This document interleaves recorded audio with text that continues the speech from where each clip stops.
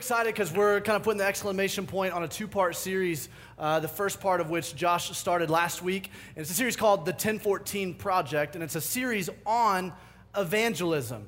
And last week, Josh talked about the heart of evangelism. Evangelism is just sharing the good news of Jesus. He talked about the root word of that, the euangelion, and kind of broke into why is it that we share the good news of Jesus. And he passed out oikos cards. If you've got an oikos card, I want to draw your attention to this. If you don't have one, I want to draw your attention as well so you can grab one on your way out.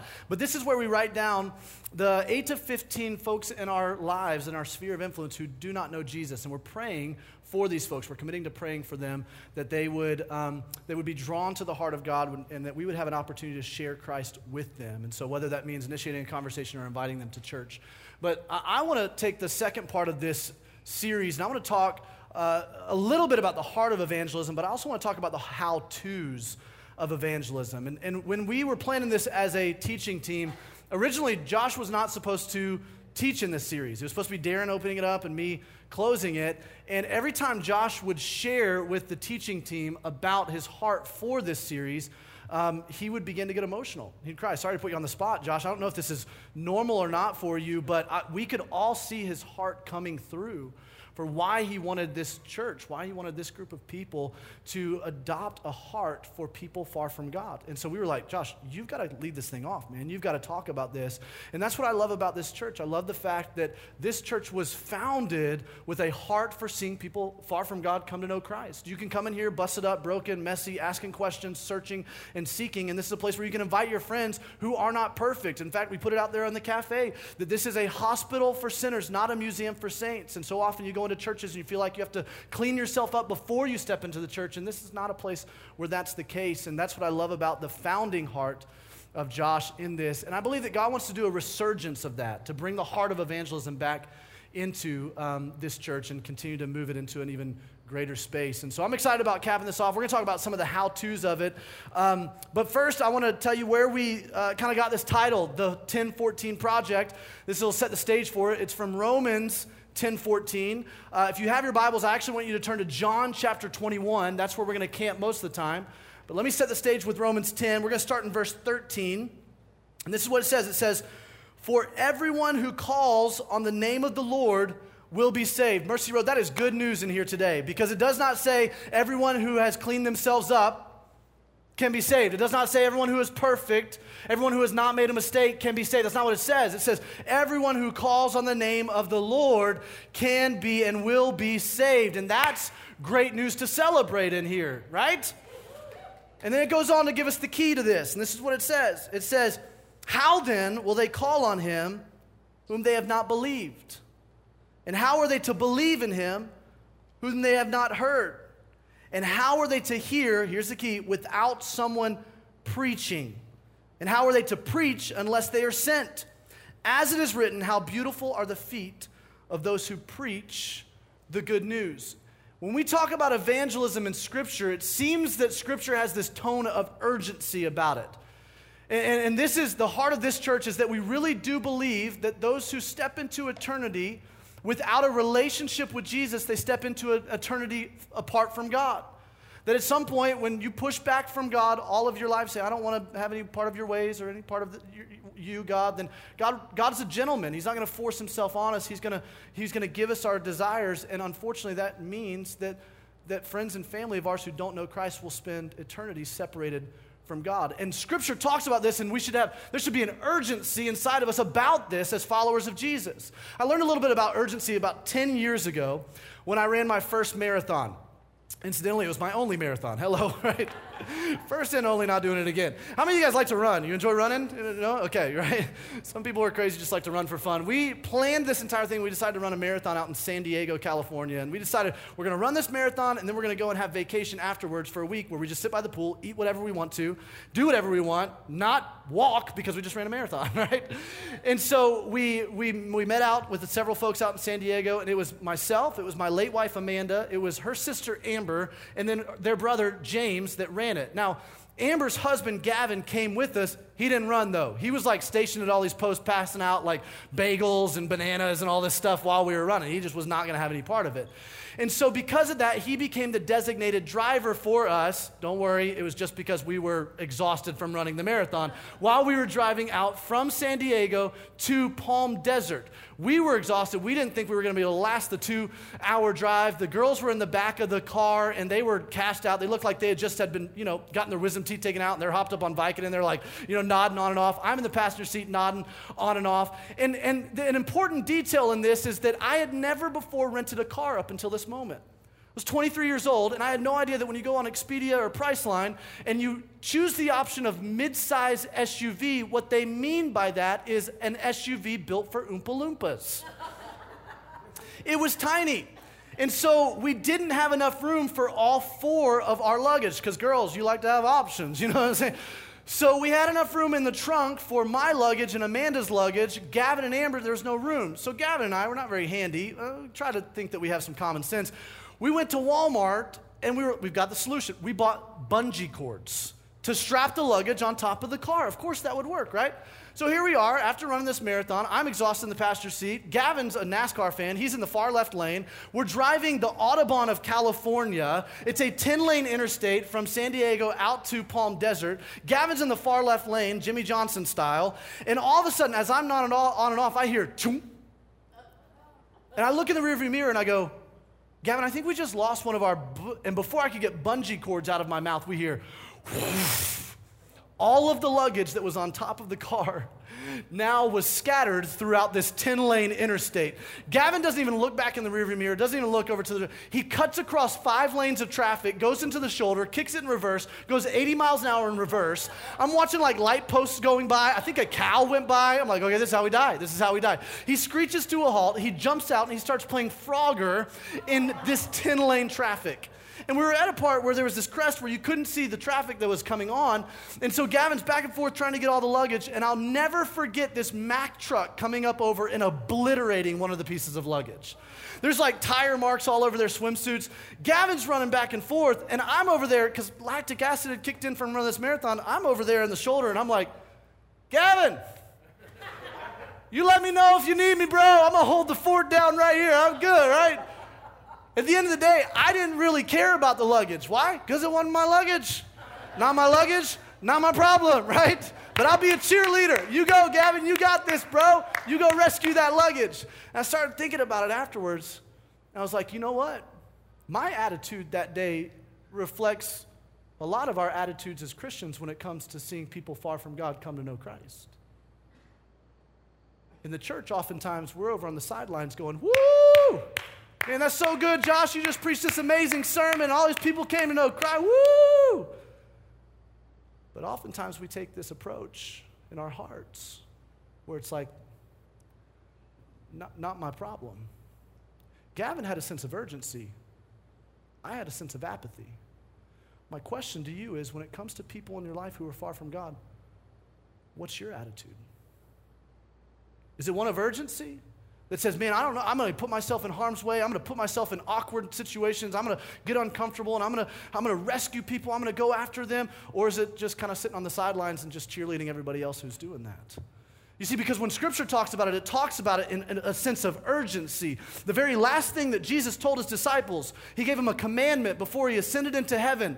And he said, go and make disciples. Go into all the world. Preach the good news. Baptize them. Teach them. If you're putting down your last words to your kids before you leave this earth, you better believe those are some important words. They're urgent words. That's called the Great Commission, is what Jesus gave us. But in the church, I've found that we call it the Great Omission.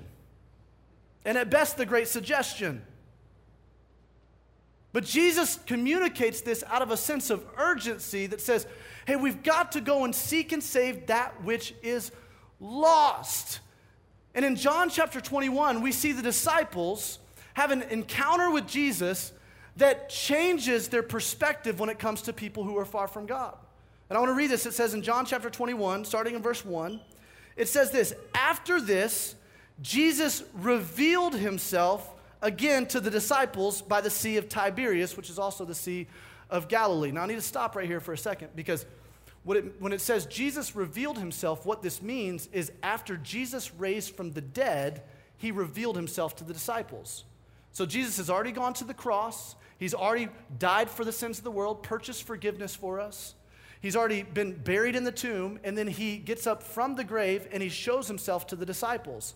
This is actually the third time that he showed himself to the disciples. He'd done it twice already.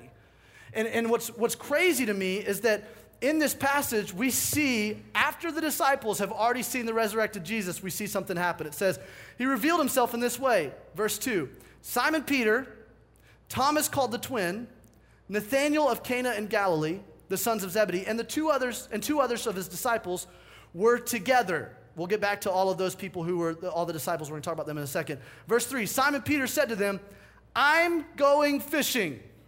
And they all said to him, we'll go with you. They went out and got into the boat, but that night they caught nothing. This blows my mind. Because here are the disciples who left everything. In fact, 3 years before this, Jesus came upon them fishing in a very similar scene, and he calls them away from fishing. He says, hey, drop your nets. Come follow me. I'll make you fishers of men. I want to change your purpose. I want to change everything about your direction and your orientation of your life, and I want to teach you how to reach people far from God. I want to teach you how to talk about the kingdom and usher the kingdom in with me. And he calls them away from fishing, and then they follow him for 3 years. They give up everything about their life, and then I can understand if this was between the cross and the empty tomb that they decide to go back to fish. But because they're scared. After the cross, they're like, man, I don't know. Are they going to come after us again? Or like us too? Or like Jesus is dead now and they're totally disenfranchised. Their hopes are dashed. But this is after the resurrection. This is after Jesus reveals himself resurrected. And after seeing Jesus resurrected, the disciples are like, all right, cool. Y'all want to go fishing? What? I mean, does this not compute to anybody else in here? This blows my mind. Does the resurrection not change something for the disciples here? Does it not infuse them with something else? You know, what's funny is this is the attitude that I often see with us and myself personally. Has the resurrection changed anything about my heart? I mean, think about this, guys. The fact that I used to be lost, I used to be far from God. You name it, you fill in the blank, whatever it is for you. I used to be addicted, I used to be broken, I used to be empty, I used to be insecure, I used to be whatever, you fill in the blank.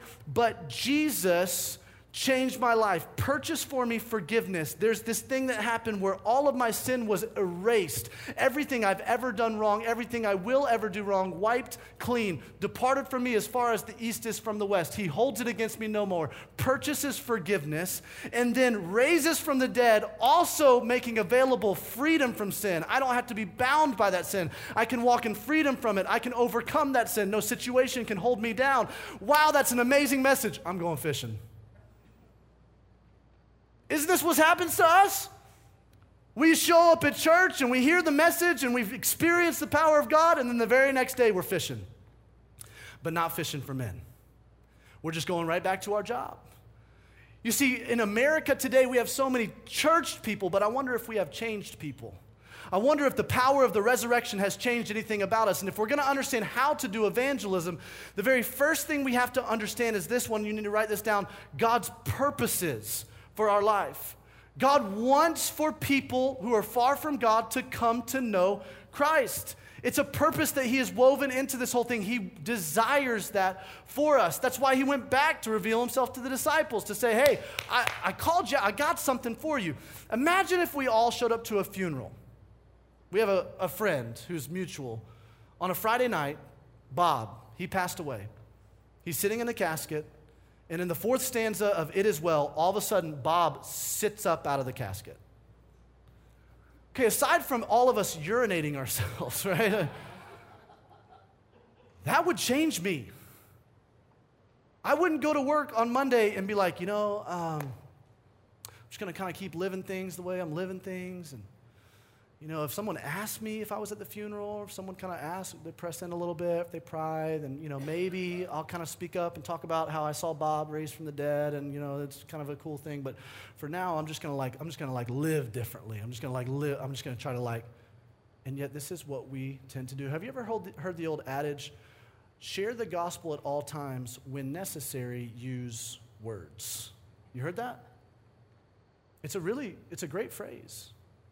In fact, I understand the heart and the intent behind this phrase. The heart and the intent behind this phrase is, hey, we should live out what we believe. That before we try to go and just proclaim this to other people, we need to make sure we're living it. Because on the adverse side of things, the single greatest cause of atheism in this world today is people acknowledging Jesus with their lips, but going about and living a different lifestyle, right?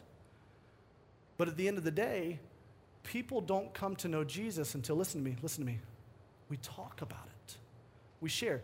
Every one of us can look at our stories of how we came to know Christ, and we can all identify someone or multiple people that shared the gospel with us at some point. Whether it was a message from a stage or whether it was one-on-one from somebody in a workplace or in some other kind of situation, we can all identify there was someone who was willing to have a conversation with us about the gospel, the good news, and that's how we came to know Christ. It's the common denominator of every single one of us. And yet so often we don't open our mouths to talk about it. I want to talk about how to. The first how to is to understand God's purposes, that He wants for us to talk. He wants people to come to know Christ. In fact, the Bible says in 2 Peter chapter 3, ironically, the guy Peter that was going back to fishing, he wrote this later. The Lord is not slow in keeping His promises, as some understand slowness. Instead, He is patient with you, not wanting anyone to perish. But look at this, but everyone to come to repentance. He wants people to come to know Him. But the way that He's designed this to work in His purposes is that when we as Christians whose lives have been transformed by the resurrection, when we begin to talk about it, His power comes in and partners with us, and He does something transformational in somebody else's life. He calls us through His purposes, but He calls us to participate in His purposes. And you might be like, okay, Davey, I've heard, evangelism, cool, it's awesome. I've heard so many messages on it, but what benefit is it to me to tell someone else about Christ? What benefit is it to me? Well, I believe that so many people get stuck in their relationship with Jesus, they grow stagnant for one single reason. There's multiple reasons why you can get stagnant, but I believe that there is a primary reason for many of us why you might feel stagnant in here, and that is that you're not active in sharing your faith. Because what happens is you show up in church and you start getting all this information, but it doesn't lead to application, which leads to transformation. And so you end up getting all this information bogged down inside of you. And there's a difference between a swamp or a bog and a river. A river has an inlet and an outlet, and a river produces and fosters life. A bog has an inlet but no outlet. And so things in a bog or a swamp fester and they die. And it smells. And there's so many Christians who are walking around where they've got so much intake but no outlet, and that's why you're feeling empty and hollow and purposeless. And God's inviting you today to say, hey, step into my purposes, become a river, become a conduit, because I want to use you in powerful ways to see transformation in other people's lives.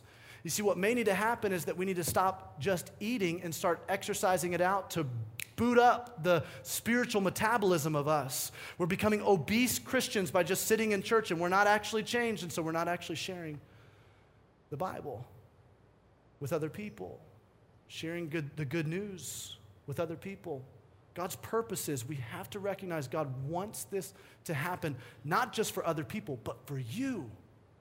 It's transformative for you. The second thing we have to recognize is God's power. God's power. If you're taking notes, you can write down God's power. I saw everybody just kind of look at me, and you just kind of write down, right? God's power. There you go. God's power. Look at what happens in John chapter 21. It says, just as the day was breaking, Jesus stood on shore, yet the disciples did not know it was Jesus. Look, when you're not operating in God's purposes, you can't recognize God's work. They didn't recognize Jesus right there because they're out fishing. And it says, Jesus said to them, children, do you have any fish? They answered him, no. He said to them, okay, cast the net on the right side of the boat, and you'll find some. So they cast it, and now they were not able to haul it in because of the quantity of fish. This is an exact replication of the first time that Jesus called them They couldn't catch any fish, and so he told them to cast it over on the other side. Why? Because they were trying to operate this thing in their own power, under their own agenda. The reason evangelism can be so intimidating for us is because we're trying to operate it under our own power, with our own agenda, in our own words. We have to recognize the power of evangelism is God's power in and through us. There is a powerful thing that is at play when we begin to access the power of the Holy Spirit inside of us. You see, the Holy Spirit in the Old Testament, the word is ruach. Say ruach. Ruach.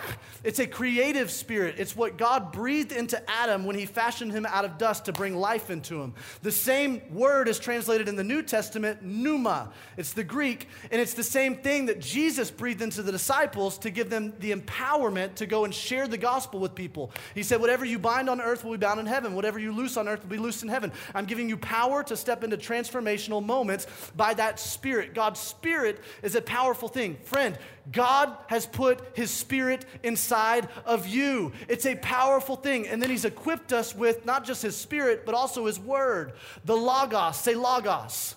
The Word of God, the Logos, is living and active. It cuts into every situation. It can be applied to every single circumstance. And it's the thing that convicts. It's the thing that draws people. Salvation is a mystery, friends. We cannot control it. We cannot contain it. We cannot manipulate it. We cannot put it in a box. God's Spirit does something powerful to draw people, and yet He calls us to activate the Spirit inside of us and preach the Word, the Logos, and when His pneuma and His Logos mix together, powerful things happen. The natural inside of us partners with the super that God brings in, and supernatural things happen. We can't do this by ourselves. Listen to me, it will always be awkward to share your faith. It will always be terrifying. The fact that it's terrifying is not an indicator that you shouldn't share your faith. It's an indicator that there is an opposing force that does not want you to share your faith, because they know that if you share your faith, then that person's going to get rescued up out of the clutches of the enemy, that God's power will begin to happen inside of their life. So listen, the first thing you can do, first step for evangelism, pray. Pray. Wait, that's it, Davey? Like, pray? Okay, like, what next? What should I do, right? I'm action-oriented. What should I do? Pray. You see, prayer is like 1 hour of work is equal to or 1 hour of prayer is equal to 1,000 hours of work. God does something so powerful when you begin to pray for the people who are far from God in your life. What it does is it begins to draw them, and it begins to open your eyes up to opportunities for you to share the gospel with them. See, the opportunities are there, but when you pray for them, your heart begins to get connected to them, and you grow more compassionate for them. And so many of us are trying to operate by throwing our nets on one side of the boat, and Jesus is like, throw it on the other side of the boat. Operate in God's power, not in your own strength. So God's power. The third thing is this, and this is where it gets really fun and really practical, okay? The third thing is your personality. Your personality. I love the next verse right here in verse 7, because it shows us a little bit of the disciples' personalities. It says, that disciple whom Jesus loved, therefore said to Peter. First of all, does anybody know who is often referenced as the disciple whom Jesus loved? John. What book are we reading from right now? John. Interesting that John refers to himself as that disciple whom Jesus loved. Humble much, John, you know? And that disciple whom Jesus loved says to Peter. Now watch this, Peter's personality comes out. He says to Peter, it's the Lord. When Simon Peter heard that it was the Lord, he put on his outer garment, for he was stripped for work. I don't understand that. He was already stripped to dive in and put something, I don't get it. And threw himself into the sea. The other disciples came into the boat. They're like, oh, there's Peter again, just kind of jumping without a parachute, dragging the net full of fish, for they were not far from the land, but about 100 yards off.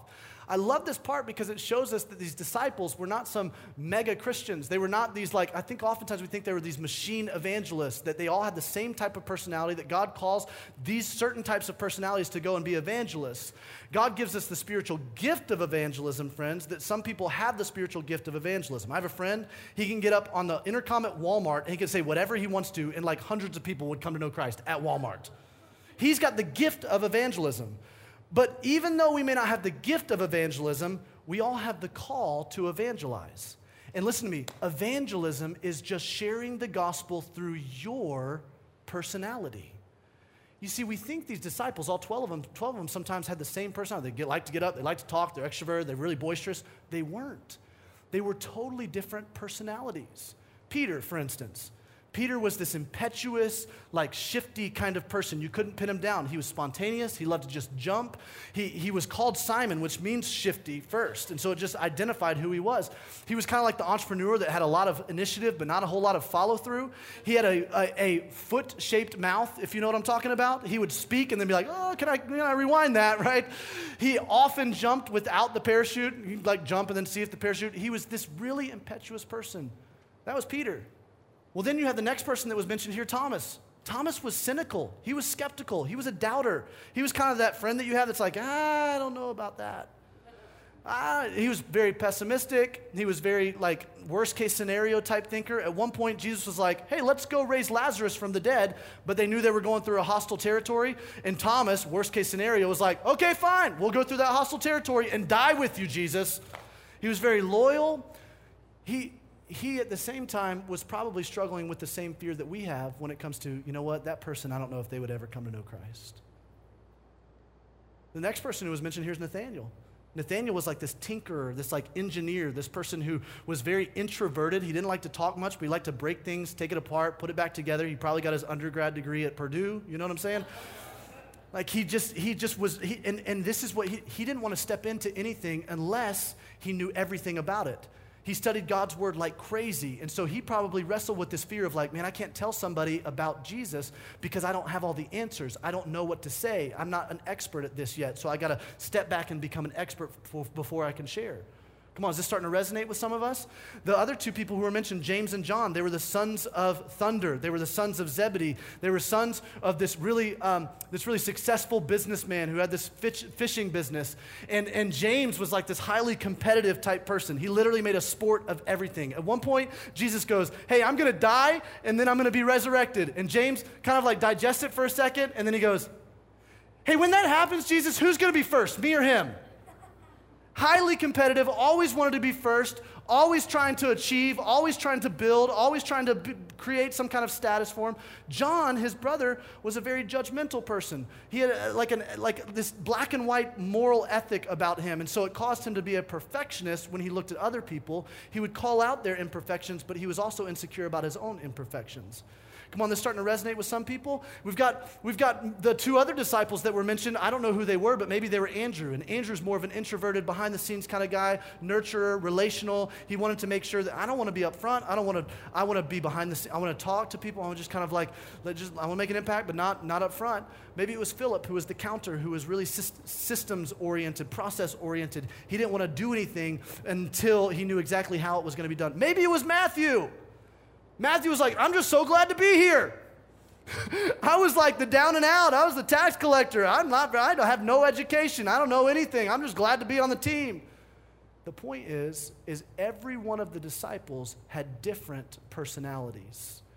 And God called them with their unique personality so that he could send them to the areas of the world with unique personalities. Our God is a multifaceted personality God, and we have access to him. Multiple personalities have access to him to relate to him in their own personality. How?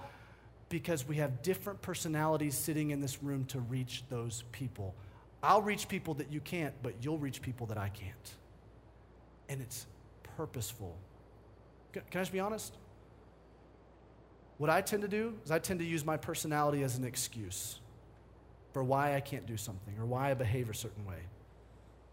And I love personality profilings and typings and Enneagram, Myers-Briggs and all that stuff, but your personality is not meant to be, your personality profiling is not supposed to be an excuse. It's meant to be an explanation that God uses for transformation to become a light to other people with that personality. These disciples were so different. And then, finally, the last thing we've got to understand is the project. The project. When we talk about this idea of the 1014 project, it can be very tempting to think that the project we're talking about is the person in your life who doesn't know Jesus.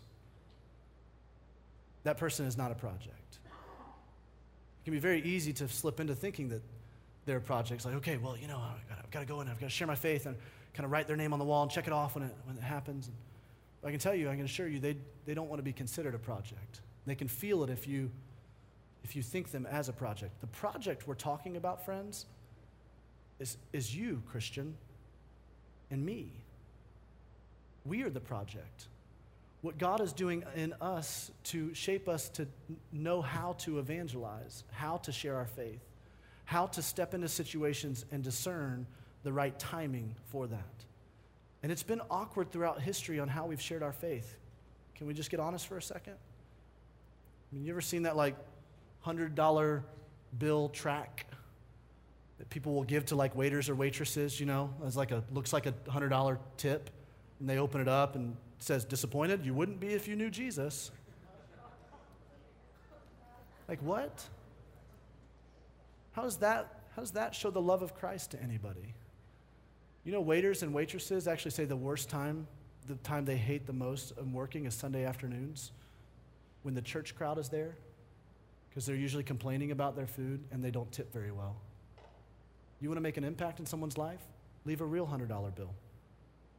Write a little note. Hey, I love you. Thanks so much for the service. Maybe an invite card. You see, we just get really awkward with this sometimes, and it doesn't have to be awkward. I don't know if it's because we try so hard or what it is, but we've got like God's Gym t-shirts, with like Jesus with the cross on the back, and he's like doing push-ups instead of Gold's Gym. It's like, what is that? Like, how is that meant? Or Spirit in the Sprite logo, And we try to get into these like conversations with people, and we're like, oh, Josh, I see you have a new pair of shoes. Your shoe has a sole. You know what else has a sole? Like, it doesn't have to be that awkward. Let me tell you, write these 4 things down, 4 steps. You ready? We're going to hit these quick. First step, get better. Get better. What I don't mean get better at evangelizing. I mean at whatever you're doing, your craft, your profession, your sports team, your schoolwork, whatever it is, just get better. For whatever reason, we live in a culture that is drawn to excellence. When we do our very best at whatever we're doing, the world turns their head. That's why you love coming to Mercy Road. There is a heart and a spirit of excellence that Josh has infused into this. Excellence honors God and inspires people. When we just do whatever we do really, really well, people are drawn, there's an attention that's drawn to that. And we're doing it not to impress other people, we're doing it for God. We're doing it to please Him. We just get better. That means we show up to work, listen to me friends, show up to work and actually work hard. Don't spend half the time on Facebook or on social media or whatever. In the time you're at work, work. Do your very best. Come to your boss and say, hey, what can I do? What more can I do? How can I push this mission forward? You want to draw attention to some different type of lifestyle? The apostles in Acts, everybody was drawn to them because everywhere they went, they raised the level of excellence everywhere. They were like, what is going on here? Just get better. Do your very best. The second thing is add value. Add value. Just in whatever relationship you have, recognize that God builds His kingdom relationally. And when we are genuinely interested in people, when we genuinely are concerned for people, when we ask them questions about themselves rather than talking about ourselves the whole time, when we're trying to be interested rather than interesting, when we don't try to win every argument, because you can win the argument or you can win the heart. And you're not going to change their mind or turn their head unless you change their heart. Just add value. Everywhere, try to serve. Figure out ways that you can bring coffee to people, or that you can, this starts to tear down the walls and it builds trust. When you get better at what you're doing and you add value wherever you are, it builds trust. And people begin to look and go, what is different about you? Hey friends, adding value means we've got to smile. Smile. So many Christians are walking around and they're like, yeah, the joy of Jesus, and it's transformed my heart. I'm like, well, did your face get the message? Doesn't mean we walk around with a smile plastered like fake or anything like, no. It just means let's operate in the joy of Jesus. Add value. The next thing is be real. Be authentic. Be genuine. Be real. You don't have to put on something that you're not. In fact, when you struggle and as you struggle, because you're not perfect, help people. Tell them, like, hey, I'm not perfect. I'm a fellow struggler in this whole thing. Evangelism is just one beggar helping another beggar find bread. That's it. I don't have this all figured out, but this is something that I'm working on, and I'm just going to, in a real way, authentically live out my faith, try to follow Jesus the best that I can. I'm going to stumble along, and I'm going to own up to my mistakes when I do. There's something powerful about that. And then when you go through a struggle, friends, people's heads will snap and their attention will be on you when the fight breaks out in your life. It's like middle school when the fight breaks out in the hall. It's like, whew, everybody's watching. And your pain can become this incredible platform as you live it out loud in a very real and authentic way. And then when someone else in your life goes through something tough, they'll remember how you walked out your faith. And they'll come to you and say, how do I do it? Bam, golden opportunity for you to share. And then the last thing is this: speak up. Speak up. At some point, you have to cross the threshold. These first three, you're all investing, and at some point, you have to initiate a conversation, and you have to give reason for the hope that you profess. And this can be the most intimidating and scary part, and I promise you, listen, I'll say it again, it will always feel intimidating. If you have a heart for that other person, it's always going to feel intimidating. But something happens when you trust in the power of God and you discern the timing of that moment and you speak up. And the best way for you to speak up is just to share your story. In John chapter 9, there's a story of a blind man. He was born blind, and Jesus healed him. And it's really cool how Jesus healed him because Jesus put mud, spit in the dirt, made mud, put mud in his eyes, told him to go wash. He comes back, Jesus is gone. But what's in Jesus' place is all these Pharisees, and they're asking him and interrogating him in questions and saying, who was this guy that healed you? Who was this guy? Who was this guy? And all the guy says, he goes, I don't know. I don't have all the answers for you. But here's what I do know. I was blind, now I see. There is something so powerful about being so simple with the way you share your faith. I don't have all the answers. I can't talk about everything from an apologetic standpoint. I can't argue with you. In fact, if you try to argue, you will often lose the heart. But here's what I can tell you. I was blind, and now I see. This is my story. And it's the most unintimidating, unobtrusive way for you to share your faith. Now, the last part of this passage in John 21, something powerful happens, and this is how we're going to close. It says in verse 9, when they got out on land, they saw a charcoal fire in place, with fish laid out on it and bread. Did you notice this? They went fishing, they went looking for fish, and Jesus had what they were looking for all the time on the shore. If you're here today and you're feeling empty and you're looking for something, you're searching, and you've been going fishing, trying to find it everywhere, I need you to know just this one simple truth: Jesus has what you're looking for. He's already got it. Trust in him, believe in him. It says, then Jesus said, bring some of the fish that you have just caught. Why did he ask him to bring it? Because he wants us to participate in the thing.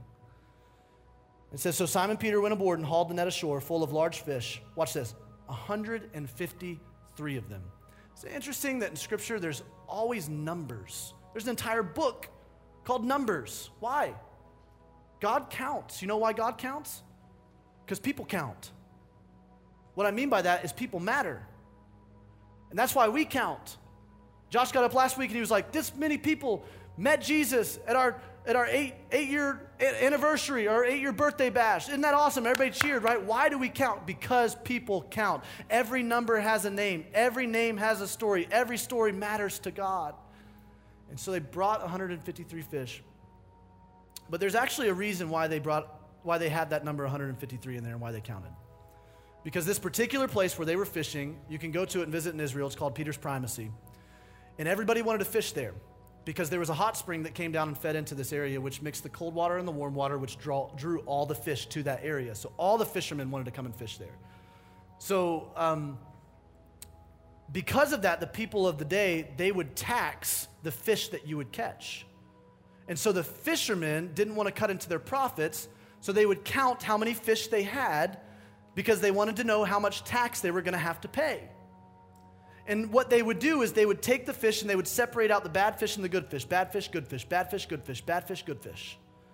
to make sure they had good fish that they could end up selling and it wasn't going to cut into their profits. They get to shore. Jesus and Peter have this conversation. It's a powerful conversation. Jesus asks him one question 3 times. He says, Peter, do you love me? I have to imagine that this is an allusion back to the fact that Peter denied him 3 times. And so Jesus is kind of acknowledging, hey, I know you had denied me 3 times. I'm going to ask this question 3 times. And every time Jesus asks the question, Peter responds with, man, I do love you. And he probably feels the remorse and the guilt. And he probably has this feeling like, man, I got to get this thing cleaned up before I can ever be sent out. I've got to get my life all fixed up before I can ever share about Christ. And I'm so, yeah, Jesus, I do love you. But Jesus responds with something so amazing. Every time he says, okay, feed my sheep. Wait, what? He's talking to a fisherman. Up to this moment, all he's done is fisherman language. Hey, come follow me. I'll make you fishers of men. And then he shifts things. He completely flips the script, and he uses shepherding language. Feed my sheep. Why? Well, I think he does something in Peter right there that God wants to do in each one of us, because a fisherman is transactional with counting fish. This judgmental fisherman who would prejudge, this one's bad, this one's good, this one's bad, this one's good, this one's too far gone, this one maybe has a chance, this one's too far gone. He shifted that judgmental fisherman's heart to a shepherd, from a catch and release mentality to a no man left behind mentality. A shepherd is one that will leave the 99 and go after the one. A shepherd is one who will go in the face of danger and will rescue the sheep. A shepherd is one who will not worry about their own awkwardness or their own safety. He's going after the one. Friends, this is our story. Jesus, the good shepherd, came after us, and he wants us to have the heart of someone who would go after the one in our life. So here's what we're going to do. I'm going to ask us to stand and bow our heads and close our eyes. We're going to close with this song. And I'm going to ask that we do something a little bit different. This song is about that kind of a heart, the heart of a shepherd who would go after the one. It reminds us of our story. And every week we ask you to come forward if you need prayer, but I think sometimes people think that it's really only bad people that need prayer. Can I tell you something? All people need prayer. And I want to actually invite you to take this opportunity as a moment to pray in an intercessory sort of way for the people who God is putting on your heart. I'm going to invite you to come forward. I'm going to invite you to come to the prayer room. I'm going to invite you to make this space a time where you can, during this song, you can begin to pray for those in your life who are far from God. Jesus, would you do something so powerful inside of our hearts right now? Just as you did for Peter right there when you shifted things for him, you took Simon Shifty and you made him a rock and you empowered him despite his mistakes, despite his flaws. You changed his personality liabilities and made them assets, and you infused in him your power and your spirit so that he could go and he could transform the world by sharing the gospel. God, would you do the same thing in our hearts? God, would you reach down into the depths of our heart that we would be passionate and compassionate for people who don't know you.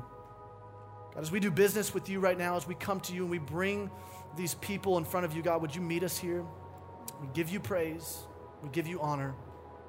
In your name, amen.